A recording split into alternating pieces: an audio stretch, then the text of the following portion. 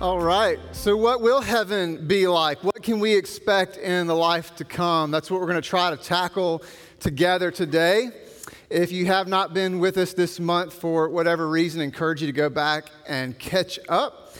We started this series with kind of a 30,000-foot view of what does Scripture tell us about the scope of heaven and hell.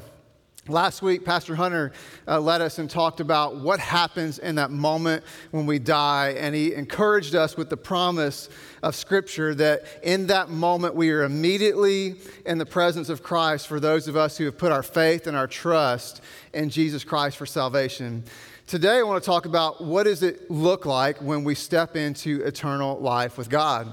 Next week, our Director of Family Ministry, Pastor to Families, is going to lead us in talking about what does the new heaven and new earth talk about in Scripture, and then we're going to wrap up with a Q&A. So keep those questions coming in. Love getting to read those and begin to study on those, and excited about being able to answer those questions that you send in to us on October 30th, which is also a Baptism Sunday, so it's going to be a great Sunday.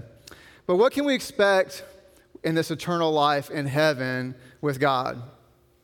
As I reflected on this really over the past several months, it has really hit me how little we really know or how much we allow ourselves to know from Scripture about this promise of heaven. And I think one of the most dangerous things that happens to us when we're not aware of the promises of heaven is that we become fearful of death. And not just the process of death, but we become fearful of what happens after death. And even for us as Christians, as Jesus followers, we don't really have a good handle on the promise of heaven. And I know that because we say things like this: well, I want to go to heaven, but not yet. Friends, if we knew the promise of heaven, we couldn't wait to experience what God has for us. And so I want us to really see the promises of Scripture. I don't want us to say things like, well, I can't go to heaven yet because I haven't gone to Europe, or I can't go to heaven yet because I haven't gotten married. I can't go to heaven yet because I haven't graduated from college. No, friends, heaven is going to be so much greater than anything we could experience in this life. Now, we do have some glimpses of God's blessings, some incredible things that are awe-inspiring, that are beautiful, that stretch the imagination. I thought about some of those things that really get our minds thinking about the greatness of God and what He does. I thought about one of the things that we have is just the beauty of the galaxies. If you look through those technological devices that we have that seem to be advancing by the minute, you get some incredible views of this grand creation that God made. I mean, and if we were to pull back from that, we would see that galaxy is just a tiny little speck among hundreds and thousands of galaxies in the universe. But if we were to pull it down closer to home, you don't have to look out into space. You can just look around us. We got some incredible beauty in our world. I mean, mountains and rivers and valleys and forests and incredible beauty and nature that God's created. But not just that, it's what God fills it with. I mean, these amazing animals that God has created. I mean, who in the world could think of elephants and tigers and giraffes and hippopotamus and all the amazing creatures? I mean, who in the world thought up a duck-billed platypus? Like, that is unbelievably amazing. But not just that, but maybe the best of all for me is God has given us some incredible food to enjoy in this world. I don't know about you, but as soon as we turn the calendar from September to October, I start gearing up for Thanksgiving. I am ready for that feast. Now I bring all these up not just because these are amazing gifts that God has given us, but because they're a picture of the greater gift to come in what God has for us in heaven. And so can we really stretch our imagination and hold on to the promises and not just dream up, but look at the picture that God gives us about heaven and crave what God has for us for eternal life? Now, so let's start here. Let's talk about what can we expect in the immediate. So we started off this series and we picked up last week talking about what we're calling the intermediate heaven. that we go into the presence of God in the very moment we die, that we are with Jesus. There's a couple of promises that Jesus gives us. I go to prepare a place for you. He said to the man next to him on the cross, today you'll be with me in paradise. Paul picks up on those promises and reflects them. To be absent from the body is to be present with the Lord. And we have this promise that we are in the presence of God in heaven, in an intermediate heaven, but we know that there's more to come. So what can we expect in that intermediate heaven? Well, one thing we know from Scripture is that it is a space that we will occupy. When you think about it, Jesus tells us that heaven is where the Father is, but not only that, heaven is where He will be. Because when we die, where will we be? We will be with Christ when we put our faith in Him. And what do we know about Jesus? He had a resurrected body. We look through the descriptions of the heavenly throne room in the book of Revelation. We see that it is a throne room. We see that there are people wearing clothes. We see that there is an altar. We see that it is a space that we will occupy in the presence of God. But not only that, we know that we will be clothed. We know that we will not be naked. We know that we're not going to be just ghosts floating around, that there's some kind of space that we're going to occupy. And we're going to talk more about that in the Q&A. You sent some wonderful questions in about what happens to our bodies, and we're going to do a deep dive on that on October 30th, so make sure you come back. We also know that we will be in the presence of God. To be absent from the body is to be present with Christ, that we will be with the saints who are worshiping God, who are asking questions of God, who are calling out to God. But not only that, we know that we're going to have voices. You have voices that will be doing that worshiping, that singing, that asking questions, that calling out to God. We know that we'll be in God's presence. We know that we'll be asking questions. We'll have voices. We'll be singing. We know that we're going to be aware of what happens on earth. Scripture tells us in Hebrews 12 that there's a cloud of witnesses that are interceding and they're cheering us on. In the book of Revelation, we've got a group of martyrs who we find under the altar of God who ask God, how long, O Lord, till these things come to pass, as they look at the things happening on earth. We're going to be aware of what's happening on earth while we're in this intermediate heaven. And most of all is we're going to have a complete satisfaction. You know, so much of the time when we don't allow God to speak into us about what we're going to experience in heaven, we get this mindset that we're going to be leaving something behind that we don't want to leave behind. You know, well, I don't want to go to heaven if. Well, I promise you, you want to go to heaven. Not only do we not want to go to hell, but heaven is going to be so much greater than anything that you think you might be leaving behind. Whether it's a job, an identity, a relationship, an experience, I promise you, you're going to have complete satisfaction and wholeness in the presence of God, in relationship with God, in relationship with others, without sin, without sickness, without sadness, completely and fully satisfied in what God has for us. That's what we can look forward to in the intermediate heaven. It's a space that we go to be with Christ. We'll have voices, we'll sing, we'll ask questions. We'll be aware of what's happening, but we'll see it through the lens of God's purposes and His promise and His plan, and we're going to be living in complete, utter satisfaction, complete joy. And this is what God has for us. Now, as we read through these promises of heaven through Scripture, there's one phrase that really appears over and over and over again from the Old Testament all the way through the New Testament. And it's the phrase, the kingdom of God or the kingdom of heaven. I encourage you this week to just look through the Gospels and see how many times Jesus says the kingdom of heaven. I mean, just start in the Sermon on the Mount in Matthew chapter 5. And Jesus starts right there, is the most famous sermon that's ever been preached. And how does He start? He says, the kingdom of heaven is like. Or these are the things you'll experience. He goes, blessed are those who are mourned, for you'll be comforted. Blessed are those who are peacemakers, you'll be children of God. Blessed are those who are persecuted, for blessed are the meek, they'll inherit the earth. And what is He saying after all these? He's talking about the kingdom of heaven. That this is what we are going to inherit. And then all the stories Jesus teaches about, the kingdom of heaven is like, the kingdom of heaven is like. Read through the Old Testament, it talks about over and over the kingdom or the kingdom of God. The coming kingdom that God will bring is like this. And what is he talking about? He's talking about life after this earth. Now, there's two perspectives. I'm just going to hit this briefly. I'd love to have more conversation with you, but I just want you to kind of have a quick scope about the two views about this kingdom of God or the kingdom of heaven. Now, one view, some scholars believe that one day Jesus is going to return from heaven, just like he ascended to heaven. He's going to return, and he's immediately going to bring about what's called the new creation, what we're going to talk about next week. And immediately we're going to go from this heavenly presence will come with Christ, and there'll be a new earth and a new heaven. And that new heaven, it's not talking about a new throne room. It's talking about the skies and the galaxies that we experience today. There's going to be newness to all that. God's going to restore it and redeem it. And God's going to bring that immediately. That's one view. A second view is that Jesus is going to return, and he's going to institute a 1,000-year kingdom, a literal kingdom where he will rule. And Scripture talks about a prince that David will return, and he will be a prince over this 1,000-year reign, this kingdom on earth.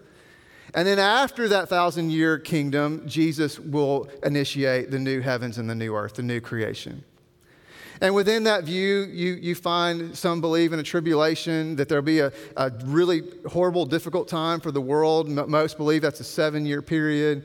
And within that, you've got some believe that there'll be a rapture, and even those that some believe that it'll be before that tribulation, some believe it'll be in the middle of that tribulation, and some believe it'll be after that tribulation.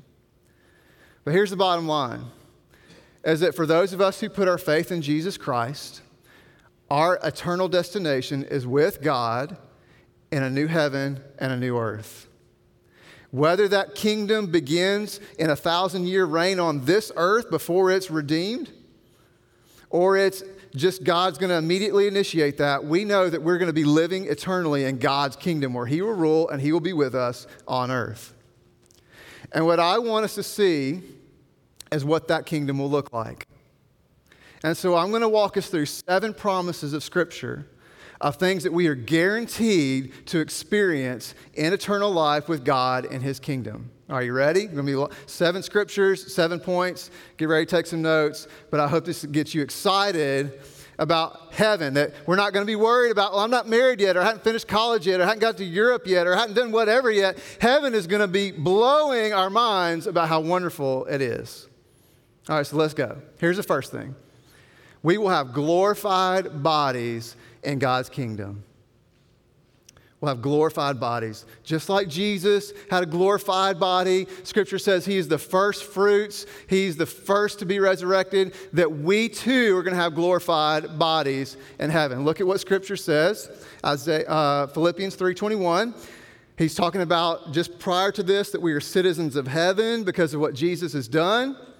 And then what does Jesus do for us? So Jesus, who by the power that enables him to bring everything under his control, will do what? He will transform our lowly bodies, that's what we have now, so that they will be like his glorious body.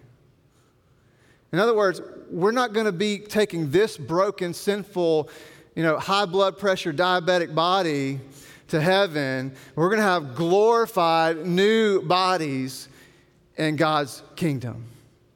That just like Jesus had a new body, he was resurrected. And it's not exactly the same because Jesus' body wasn't marred by sin. He wasn't born into sin the way we're born into sin. But he is the first fruits, and we're going to get glorified bodies in a similar way that Jesus had a glorified body. And then I look at the way Jesus lived his life after the resurrection. Y'all, it's pretty amazing. Right? Like he's walking with some guys to Emmaus, and then in the blink of an eye, he's with his disciples. His disciples are hanging out in a locked up room, and all of a sudden he's walking through walls and walking through doors. Like, that's pretty awesome. And I think about what our glorified bodies are going to look like. Not just that we're not going to be sick anymore and we're not going to be slowly aging and moving toward death anymore, but there's going to be something new to experience that we don't have in our bodies today. I think about my kids. My kids love to play hide and go seek. Y'all, we're going to have some epic games of hide and go seek when you can walk through doors and you can transport from one place to another. Like, that's what we have to look forward to in God's kingdom. Second point we see in Scripture is we will enjoy work in God's kingdom. This is something we need to hold on to. We need to realize is that work was a part of God's creation before sin came into the world.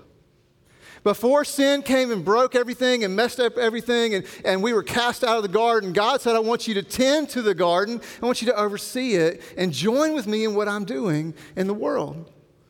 And that work is going to carry on without sin, without the frustration, without the weariness in the new heavens and the new earth in God's kingdom. Take a look. Isaiah 65, verse 17. See, I will create new heavens and a new earth. So we know from right off the bat, we're talking about our eternal life with God here. It's not earth here. It's the new heaven and new earth. The former things will not be remembered, nor will they come to mind. But be glad and rejoice forever in what I will create. For I will create Jerusalem to be a delight and its people a joy. I'll rejoice over Jerusalem and take delight in my people. The sound of weeping and crying will be heard in it no more. Never again will there be in it an infant who lives but a few days, or an old man who does not live out his years. The one who dies at 100 will be thought a mere child. The one who fails to reach 100 will be considered accursed. They will build houses and dwell in them. They will plant vineyards and eat their fruit. No longer will they build houses and others live in them, or plant and others eat. For as the days of a tree, so will be the days of my people. My chosen ones will long enjoy the work of their hands. All right, so it starts off with some promises just in general about this new heaven and new earth. It talks about that there will be no more sickness. There's no more death. There's no more aging. There's no more heartache, but it'll be delight and joy. And God's going to bring a new Jerusalem, and Israel will be delighted in. And other scriptures tell us that the world will come to worship God in this new Jerusalem. As a matter of fact, most of the descriptions that church culture uses to describe heaven, like the golden streets and gates of pearl and things like that, it's describing the new Jerusalem in God's new creation. But there's more to that. He says that we'll get to build houses and live in them, that we'll get to plant gardens and enjoy the fruit, that we will continue to work and enjoy the work of our hands without frustration, without challenge, without struggling, without weariness, without getting tired. That the land is just going to bear fruit, and that we're going to be able to work and create. Revelation tells us that we're going to sing a new song. Where do you think that new song comes from? Right, we're going to have new art and new music and new writings and all kinds of new creations that we get to join with God and bringing things and continuing to work. That there's not going to be any more like, I just got to get through the week, or I'm dreading Monday, or I can't wait till I retire. That's not going to exist anymore, because we're going to have great enjoyment in what we do. Now, there's one scripture that sometimes gets thrown out where people say, well, we're not going to work anymore. It's Revelation 14, verse 13. And it says that we will rest from our labor. But that word labor, it literally means to toil. And so what the scripture is telling us is we were going to rest from toiling. We're going to rest from getting weary and tired and frustrated and angry. We're going to rest from working hard and not getting what we want out of it. But if you back up that same chapter to verse 3, that's where it tells us we're going to be singing new songs to the Lord.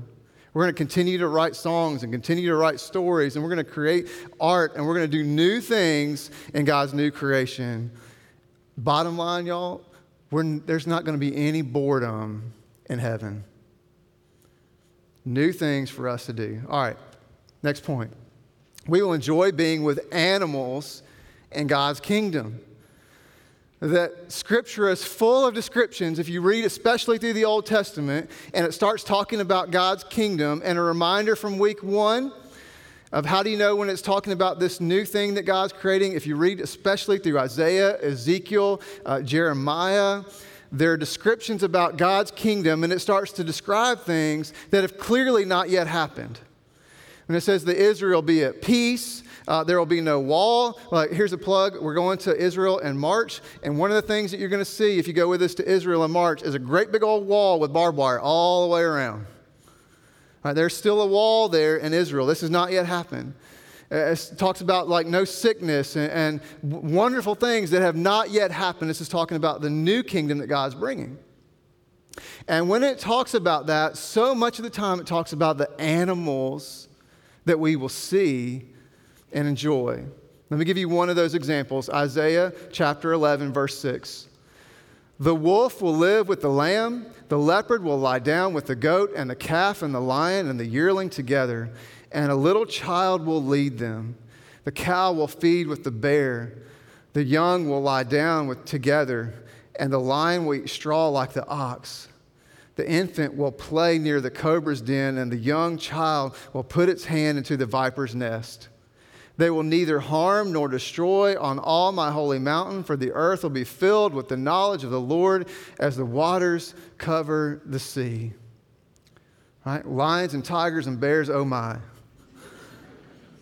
All over the place. But here's what I want us to see. Is that in this new kingdom of God, this eternal life with God that we get to look forward to, there will be no violence and no fear. We will not fear animals that today, if we walk into their area, that we're going to probably be eaten by them.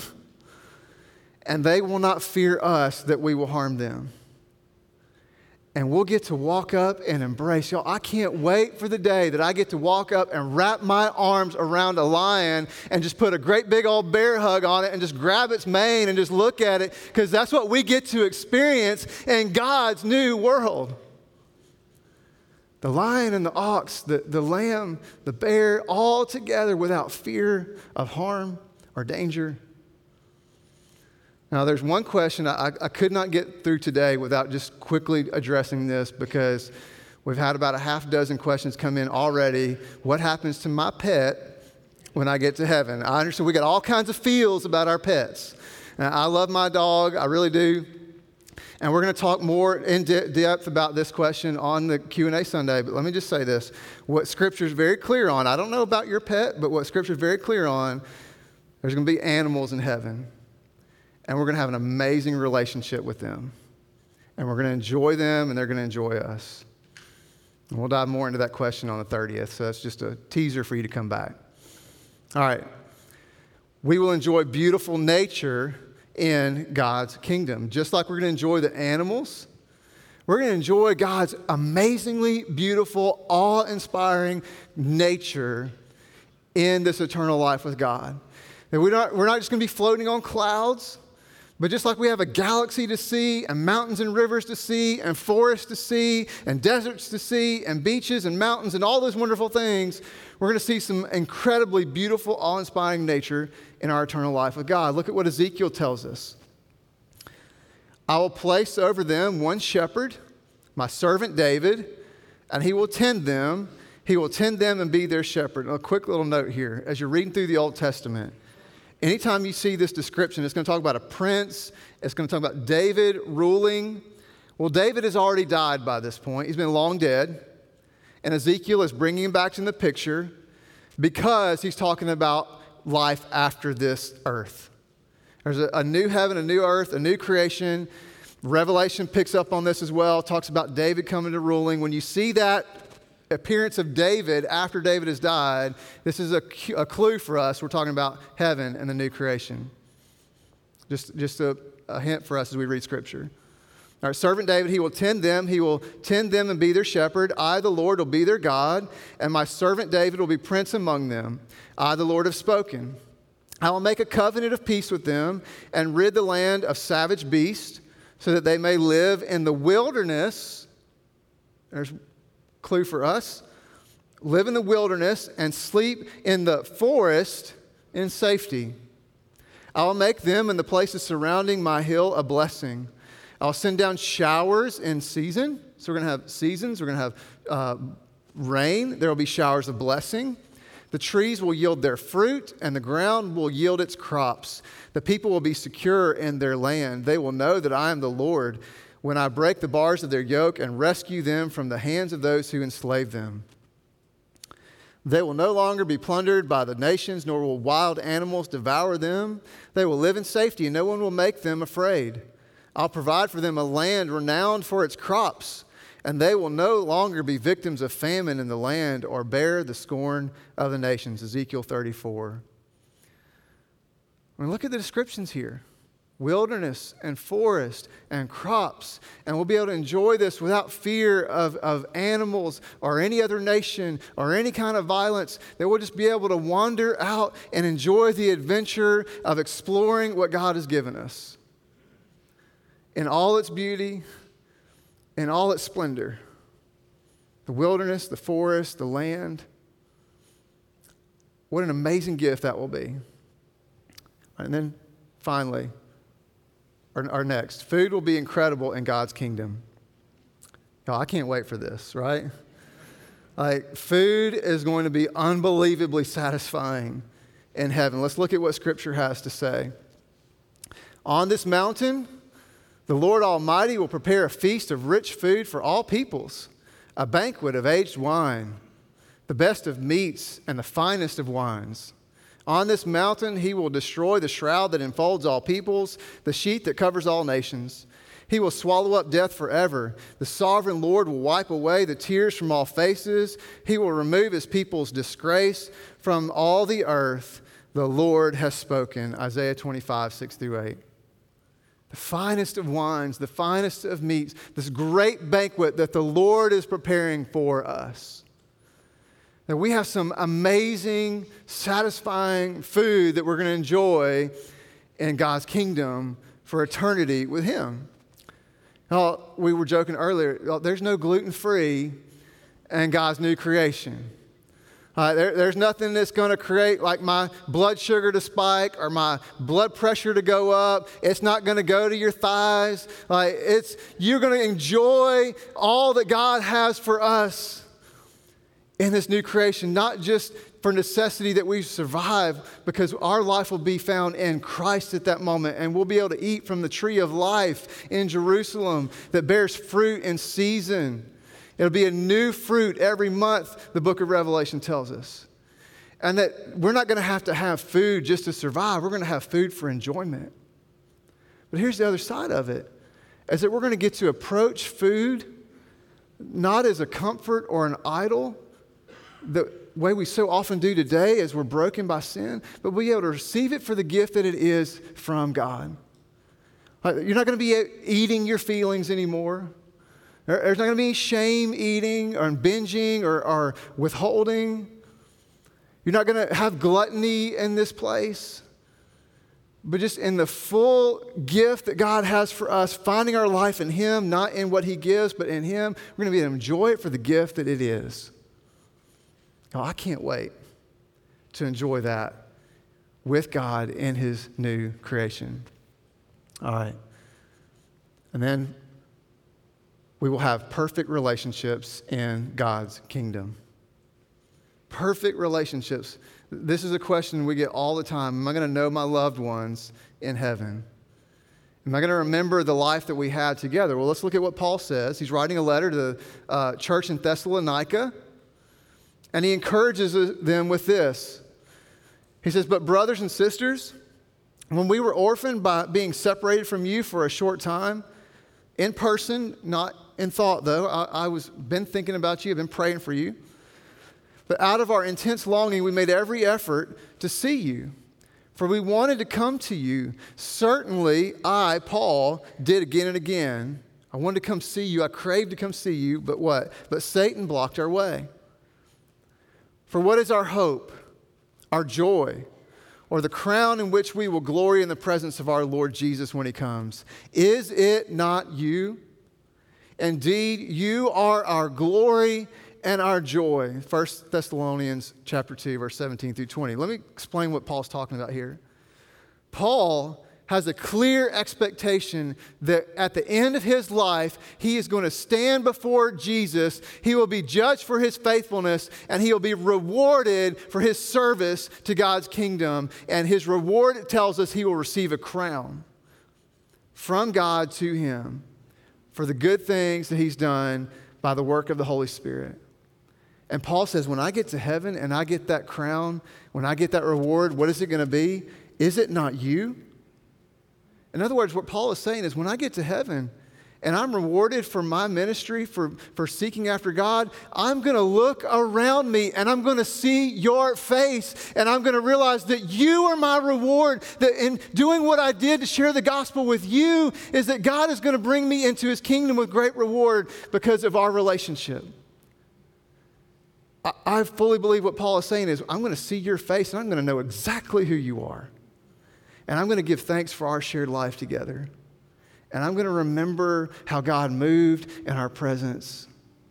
And when we get to heaven, we're going to remember those people that we love, that we come into God's kingdom with.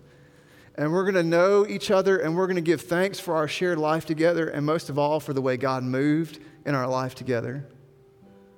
And we're going to praise God together because of all the wonderful things he has done and is doing and will do. That's what we have look forward to. And those relationships from that moment on, there will be no more sin, no more jealousy, no more anger, no more selfishness, no more self-righteousness. We will fully know and fully be known. We will embrace one another in the way that God has designed for us to do. And there's so much more we could say about that, the place of marriage and this earth and what happens then, and we can talk about that. But I just want you to know that in the presence of God in eternity, we will have perfect, whole, satisfying, unbroken, vulnerable, loving relationships with each other. And then finally, we will be with God in God's kingdom.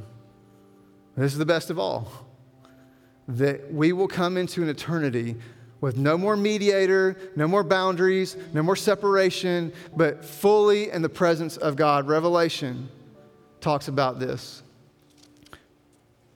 Revelation 22, verses 1 through 5. Then the angel showed me the river of the water of life, as clear as crystal, flowing from the throne of God and of the Lamb, down the middle of the great street of the city. On each side of the river stood the tree of life, bearing 12 crops of fruit, yielding its fruit every month. This is in the holy city of Jerusalem in the new creation. And the leaves of the tree are for the healing of the nations. No longer will there be any curse. The throne of God and of the Lamb will be in the city, and his servants will serve him. They will see his face. Just pause there for a second. From Genesis to Revelation chapter 22, we are told, you cannot see my face and live. There's a separation between the holiness of God and the mortality of human beings. But in his new creation, he says, you will see my face. And his name will be on their foreheads. There will be no more night. They will not need the light of a lamp or the light of the sun, for the Lord God will give them light. And they will reign forever and ever. We will be fully in the presence of God. Now, I don't know about you. Well, actually I do, because we're human. Our imagination is not big enough to come even close to having a concept of what this will be like. That the Creator who stands above time and space and matter and the whole shebang, the God who's above all those things will dwell with us. That the incarnation of Jesus Christ was just a start. And we will be in the presence of God, our Creator, fully satisfied in his presence, that he will light our world, that love will emanate from him, joy will emanate from him, peace will emanate from him. And we're not lacking anything. There's nobody getting to that point and saying, man, I wish I would have gone to Europe before I got here. No, we will be fully satisfied in his presence with him. And what I want for us, what I want for me, in the midst of all the frustrations and worries and stressors and all the things that we walk through day after day with work, school, family, church, community, finances, relationships, health, and all the stuff. is I want us to have a focus on heaven. I want us to know that this is small in the call to live our lives as citizens of heaven, to live our eyes focused on things above, not things here. God cares about it intimately, but he cares about us, that he will carry us through it to something greater. That our home is not here, but it is what God is preparing for us. And so what does that mean for us? Well, it may mean for some of us in this room or somebody watching online that you really need to take this seriously. That as we talked about in week 1, heaven and hell are real. And this is not to scare anybody. I don't believe that scare tactics brings anybody to Jesus. Scripture tells us it's by his kindness and his love and compassion that we're drawn to him. But I want you to take seriously the home of heaven that God has waiting for those who put their faith and trust in him, not by your behavior, not by being a good person or your perfect attendance, but by surrender by faith to Jesus Christ, trusting in him. When you take that seriously and realize that I can't do anything to earn that, but I've got to receive it by faith. It may mean for some of us that what we need to do is we're carrying some junk in our life. Maybe it's some grief or some stress or some worry, or we're trying to control things. And we need to surrender that and lay it down, because that is not what we're meant to carry. We are meant to have our eyes on the next life, not just what's happening here. It may be for some of us that we are unwilling to let go of some sin in our life because it feels good now and you're forfeiting what will be forever then. And God is calling you to lay it down and walk away, to confess it and repent it from it and come back to him. And trust and believe he is not holding out on you. He's not a killjoy. He's not trying to keep you from having fun. He's trying to pull you towards something greater. Or it may just be that, we need to come back to a posture of praise. I'll just confess to you, probably 99% of my prayer life is, God, please do this. God, please do that. God, help me here. God, do that for them. God, heal them. God, work for that. God, fix that situation. God, where are you? You're late. I need you to show up. God, will you please do this? God, please, please, please, please. When all of that stuff really in God's economy is already dealt with in the promise of heaven. And what would it look like if 99% of my prayer life was praise? God, thank you for the answer that you've already given for what we have in you. How might that reorient my life, my worries, my thinking, my feeling, my relationships? And so maybe for many of us, we just need to come back to that posture of praise. So here's what I want to do. If you'll stand, we're going to close out and we're going to sing one more time. And as we do each and every week, these prayer rails are available for you. You can come and pray about any of those things or anything going on in your life. We've got people who'd love to pray with you. If you'd like that, just wave us on over. But as we go into this time and invite the Holy Spirit to work, let me just pray for all of us. Let's pray. God, thank you for the promise of heaven, for these things that we have to look forward to.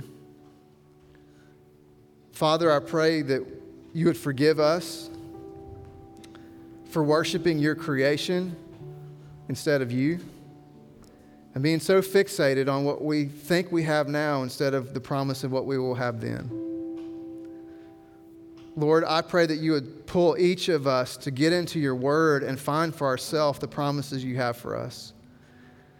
Lord, don't let anybody just take my word for it. God, help them to be drawn to, and your Holy Spirit speak to them through your word. And give us a wild, holy anticipation for eternal life with you. Not driven by fear or anxiety or doubt, but by hope, expectation, and faith. So God, I pray right now, Holy Spirit, come into this place, manifest your presence, and work and move and stir and challenge and encourage. Speak truth to us. Draw those who have been trying to do it on their own to you to surrender. God, draw those who are carrying weights to lay them down. God, draw those who have not let go of a sin to repent and confess and move toward you to receive forgiveness and new life. And God, draw us to a posture of praise for the answers you've already given. We praise you, God, for how good you are and what you've done and what you will do. So come, Lord, and work and move in us right now. We pray this in Jesus' name. Amen.